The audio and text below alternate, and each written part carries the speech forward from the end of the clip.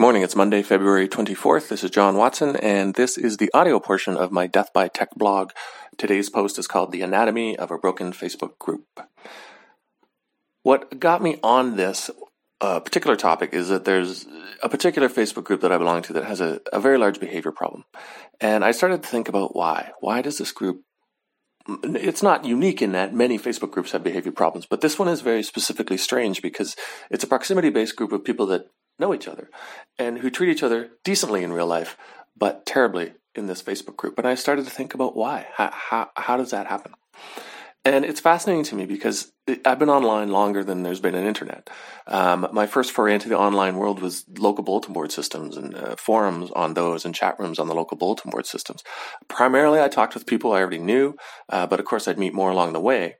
But these were dial-up, and long-distance phone calls cost money. And at the time, I was like a kid. I didn't really have my own phone bill, and my parents didn't want to hear about long-distance phone calls. So we generally only called local BBSs, and that kind of led to the common practice of user meets. Because we were all kind of local, we'd get together now and again. We'd meet at pool halls around the city, get to know each other in real life. We weren't necessarily best buddies, but we all did know each other. Eventually, I graduated to global Usenet news groups, which was still fully functional over dial-up, but it wasn't real time, but it expanded the audience. And as internet connections became faster and cheaper, of course, now we rub elbows with people regardless of where they live all over the world. Because of my long history with online communities, I'm always intrigued. I'm fascinated by how online communities work, and in a lot of cases, why they fail, and specifically, why are they failing so poorly now? Like, it's widely understood. It's part of our culture underpinning that people behave poorly on the internet. We all know about keyboard warriors and online flame threads, and I wonder why is that so prevalent now where it really wasn't before? So to give this some kind of framework, I've broken it down into chunks. Like, first, let's talk about what are communities. Like, what am I talking about when I talk about these groups and communities? So, for the purpose of this post, I consider online communities to be the ones where there are strong friend ties and groups.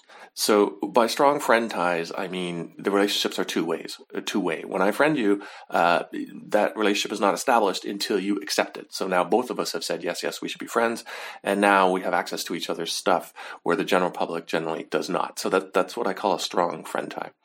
On the other hand, I don't consider sites with one-way or primarily public posts to be communities. Twitter's a good example of that. The relationships on Twitter are weak. They're one-way follower type of relationships. There's no private groups, and private communication is there, but it's not the primary point of the platform. So I'm specifically talking about communities that have groups and these two-way friendship ties. So now that we have that underway, the next segment I call the big lie, which might be a little dramatic. I don't think the lie is done maliciously. Maybe it is, I'm not sure, but I do think it's an obvious lie, and it is fundamental to Facebook's life. And I'll get to what that is in a second. Through all of the missteps and lies that Facebook has had over the years, there's one fundamental lie that underpins everything Facebook does. Facebook has never wavered from this lie, because to do so would be like this existential threat to its ability to collect data. If we found out that this was a lie, we'd probably leave Facebook, and there'd be no more data, and there'd be no more Facebook. The lie I'm talking about is that Facebook tells us that online experience mirrors real life personal relationships. That is the underpinning thing that Facebook purports to support: expansion of normal, everyday human relationships online. But the truth is that real-life relationships are fragmented by their very nature. None of us do anything with every single one of our friends. We don't go to a movie with everyone we know and everyone we've ever known all the way back to high school. We don't pop in on a birthday party of a coworker that we haven't worked with for 10 years. Most people just fade into the fabric of our lives once we stop interacting with them on a regular basis, and they get replaced with new people that are in our life now. That's the natural ebb and flow of human relationships. So while there's a great many problems on Facebook and other strong-tie social media sites, the root of most of them can be traced back to this big lie. Let's look at why people join communities. There's been a lot of study that's gone into social group formation over the years. Humans are understandably fascinated with ourselves, and there's a lot of theories that abound on why we bother to commingle at all. Some of the factors that cause people to join groups are proximity, similarity, complementary, reciprocity, and elaboration. basically proximity is a tendency to form groups with people who are physically around us. Makes sense. That's why we have work groups. And then when we leave that company, we never talk to those people again because they're no longer in our proximity. Similarity is a tendency to form groups based on similar demographics or values. That's pretty well understood that many groups are formed that way. Complementary is the tendency to form groups with people with dissimilar but complementary traits. And I'll go into more of what that means later. Reciprocity and elaboration are very, very close. Reciprocity is a tendency for someone to join a group because someone they like is already in that group. And elaboration is a tendency for groups to grow primarily by tapping the friends of existing group members. So those two are very, very similar. Once someone's in a group, their social circle that's not in that group becomes potential members of that group. So now we know why people join communities. Let's find out what makes a good community. So hands down, the most important factor of a successful group, and by successful I mean peaceful, is cohesion. A group of people without cohesion is literally just a bunch of strangers. Robin Dunbar is a British anthropologist, and he has stated that the number of people a person can maintain a stable social relationship with is around 150. Seems like a lot of people to me. But that's the limit where things remain informal enough that you can bump into members of that group for a drink uninvited, and it wouldn't be weird. It's also well understood that this group of people changes over time, and because it depends on who's in your life at any moment, that ebb and flow of relationships. Within any group, cohesion is an important aspect that influences behavior. Highly cohesive groups are peaceful. They function well both socially and in task-oriented situations. The thing is, though, cohesion is not spontaneous, as Facebook would have us believe. The Facebook model is just get people to join the group and they'll sort it out. But that doesn't work. Because groups that have high cohesion have it for a reason. It's not an accident. Highly cohesive groups share certain traits. Some of them are attraction to the group as a whole and attraction to its members, a sense of pride of belonging to the group, and some shared tasks or goals or visions. So we now have a framework within to view online communities. The basic parameters for a functioning community is about 150 people, the factors that build cohesion within the group, and the reason why people join groups. So let's look at Facebook groups using this framework. The first problem we have is that Facebook groups are too big. Online communities are generally much larger than the 150-person group a normal human can handle. That is not bad in itself because all of us have to operate in larger groups from time to time. When we're at school or at work or in a community group, we're part of a group that far exceeds our ability to maintain relationships with each of these people. But in those social situations, we're not expected to. Like when we go to a concert, we're not expected to establish and maintain relationships with everybody there. So it doesn't cause us stress. They're just anonymous people outside of our circle of concern. And while we're aware of them enough so we don't bump into them, we generally don't see them or pay attention to them. So being present in these large groups doesn't cause stress. However, most social media groups far exceed this 150 limit that humans can handle. And people in these groups are persistent in our lives, not part of the anonymous herd that's essentially invisible to us. Having a persistent interaction with a group that far exceeds our ability to relate does cause stress. Out of the top 100 group Facebook recommends to me, only 19 have less than 500 members. And only 5 have less than the 150 maximum social group size. Most of those groups have memberships well into the tens of thousands and some into the hundreds of thousands. So the next issue is that Facebook groups are not cohesive. So out of those 81 groups that have more than 500 members, what can that tell us? Well, they tell me that those groups aren't really working. And I glean that because 71 of those groups have less than 50 posts a day, even though their memberships are well into the tens of thousands, in some cases into the hundreds of thousands of members. Such a large group with such little activity is not really the metric of a cohesive group. So let's use the group cohesion traits and see what might be going wrong with these groups. Attraction to the group and its members. There are 2 facets to group attraction. First, there's the internal attractiveness of the members to each other. And second, there's the external attractiveness to the group as a whole. So, for example, Freemasonry is a great example of this. Freemasonry has a strong internal attraction. Members generally think highly of each other. But the fraternity itself has a poor external attraction. It's plagued with accusations of conspiracy and secrecy, and its membership is generally shrinking globally.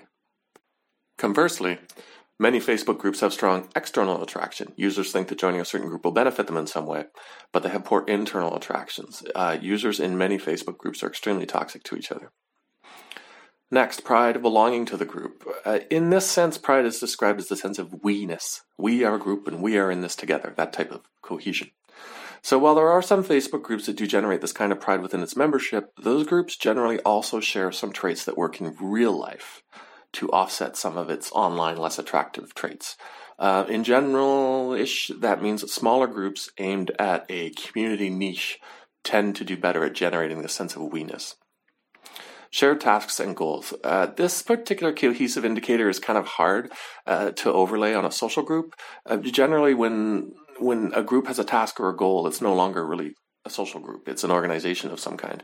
But there are some kind of hybrid quasi in some groups that might qualify, like groups that are formed for a specific project like a neighborhood cleanup or a local election or something like that. But in general, I don't think shared task goals is really a good indicator of social groups. Next, let's look at how do Facebook groups grow. You start a group, it grows. Why? Well, almost all Facebook groups grow. People who join a group generally don't leave it. It's kind of like when you choose a bank, you generally don't leave your bank. People don't like to disrupt stuff. And also these things fade into the background of your life. And this is really true with Facebook. Unless something actually happens in a group, you're probably not going to leave it. You might leave a group because its purpose ended. Maybe it was the Christmas 2018 group and now that's over, so there's no point in sticking around. Or more likely, there's been some kind of event, like some kind of fight or something happened that you didn't like. So that brought that group back onto your radar and you said, I'm out of here, and left it. But in general, people do not leave. So over time, that means groups tend to grow because members tend to trickle in over time at a higher rate than they tend to leave. So let's look at why under the recruiting framework. So starting with proximity. Facebook doesn't really provide a way to list all its groups. So I don't really have a way to gather good data on the global state of Facebook groups. All I can really work with is a group list that Facebook suggests to me. And it does that based upon groups my friends belong to that I don't, or similarity of groups to groups I actually belong to. It's very hard to say what portion of Facebook groups are formed around proximity, but anecdotally, I would guess that segment is pretty high. A lot of Facebook groups are tied to physical locations directly, such as people of Winnipeg, or indirectly, such as Oak Street High School class of 95. So I feel like proximity is a big player. Similarity and complementary. Similarity fares well here too. Many Facebook groups are based on exactly this. People who are the same age, like the same type of music, work in the same field, that type of thing. The complementary trait does well too. Many Facebooks are set up with this dissimilar dynamic in mind. The most obvious one is Facebook groups where a coach or leader runs the group, and the complementary dissimilar membership is made of people that like to be coached or led. Reciprocity and elaboration. This is Facebook's bread and butter. Facebook leans heavily into reciprocity and elaboration. If you're a member of a Facebook group, you've undoubtedly seen the repeated efforts from Facebook to get you to ask the rest of your friends to join that group. You'll be scrolling through the group and there'll be a banner right across the middle saying, hey, invite these 3 friends to this group. That's reciprocity and elaboration. A very key part of group creation on Facebook and its day-to-day operation are the Facebook prompts to continually invite your friends to join the group. So let's look at the cracks in this whole thing. Now we know why people join groups and why they stay, and we've looked at the state of Facebook groups and how Facebook supports or doesn't the reason to stay. Let's look at the cracks in between. So using our social group framework, we're starting to see why Facebook groups are legendary for their behavioral problems. The steps Facebook takes to recruit people into groups largely match the real-life way in which people decide to join groups. So it's successful. Facebook groups are successful at recruiting people into them. But then the process falls apart. Facebook groups don't tend to have the traits that produce cohesiveness. So that leads to what we see in Facebook. We see groups with massive amounts of members, far exceeding any normal social interaction, but very, very few posts because people aren't actually interacting in that group. And a general level of toxic exchanges between members in these groups is very, very common on Facebook. So if you go to Facebook's About page, which nobody ever does because everybody sees the Facebook login page once and they never see it again because you're logged in for the rest of your life. But if you do go to the Facebook page not logged in, you can go to the About page and see that Facebook states its mission as give people the power to build community and bring the world together. That's Facebook's mission. Build community and bring the world together. This goes right back to the big lie. Facebook doesn't build community in the sense that it wants us to take from the wording. The word community is very carefully chosen because we have good feelings about community. Community is a safe place, a nice place, people working together. But really, Facebook only grows group numbers. It's excellent at recruiting, but that is not the same as building a community. Facebook recruits users under the guise of building community, and when we arrive in these groups expecting community, it can be quite the jarring experience. Most of us are not equipped to deal with persistent large populations like that in our lives. So our social contracts start to crumble, and people start behaving in weirdly aggressive and defensive ways. Now, I'm going to leave the Facebook group alone just for this final wrap-up bit and just talk about Facebook relationships in general, beyond the group. There's a similar problem with Facebook relationships in general, which isn't about the groups. Facebook friendships are not real relationships. I mean, they can be, but that's not the deciding factor. Facebook friendships are a data harvesting tool for Facebook. The reason why Facebook wants you to connect with friends and join groups is because every time you do that, they find more about what you're like, which is part of the data they harvest to sell to make money. For Facebook relationships to mimic real life relationships, we would all, including Facebook, have to acknowledge that all of our friends are not the same. As I mentioned earlier, in real life, we have friends, we compartmentalize them. We have friends we go to slasher movies with. We have another group of friends we go ice skating with, another group of friends that we watch football games with. There's undoubtedly some overlap in the groups, but we've all said something like, I'm not going to invite Janie to this event because I know she won't like it, which is perfectly fine. Not surprisingly, friends are humans, and as such, we all have different likes, worldviews, different experiences. Facebook encourages us to homogenize our friends into one bucket, speaking to them all in the same way about the same topics. That doesn't work in real life, and it doesn't work online. As a personal anecdote, I have a number of friends from the military on my Facebook friend list, and the military member population is overwhelmingly conservative. I, however, am not conservative, never really was. But that didn't prevent us from being good friends and soldiers in real life. However, our Facebook relationships are strained. A great deal of them I am friends with, but I don't follow them because I don't want to see their posts. This stress is directly attributable to the fact that we deliberately went out of our way to not aggravate each other in real life because we compartmentalize our activities and views with the subset of our friends that also share those views. On Facebook, however, it's a unidirectional blast. All of your friends are subject to all of your thoughts and posts, irrespective of any real-life grouping they may belong to in your circles. Now, to provide a complete view, I have to acknowledge Facebook does have a feature called friend lists that kind of addresses this. It allows you to put your friends onto various lists, and then you can just post to those lists. It's a good step, but it's a computer step, and it doesn't do much to mimic the real life ebb and flow of relationships. The concept of categorizing our friends into lists is foreign. Like social evolution has done that for us, and we automatically do that without thinking about it. But going onto Facebook and dragging each one of your friends into some group, are you an acquaintance or a family member or a coworker, is difficult. So it doesn't function well. We don't have a lot of experience, and most of us don't even see the need to go through this manual step to categorize people. And I think we can all agree it's demonstrably not used by many people. People just have one voice, and they blast it out to everybody. At the end of the day, Facebook is here to stay. It's not going anywhere anytime soon, and to be honest, it does provide value to a lot of people. I recognize that Facebook can't mimic real-life relationships, both because it's technically hard to figure out how to do that. Let's look at the clunky friend list idea. And also because its mission isn't to bring us together, despite what it says. Its mission is to make money, and it does that by harvesting our user data. So the trick to using Facebook without being dragged into these toxic mud-slinging comment fireballs is to realize you're not in a good situation. The social situation you're in is not natural, and the site that provided the situation is not interested in making it normal for you. So the behavior you're seeing and possibly contemplating yourself also is not natural. I hope you enjoyed that.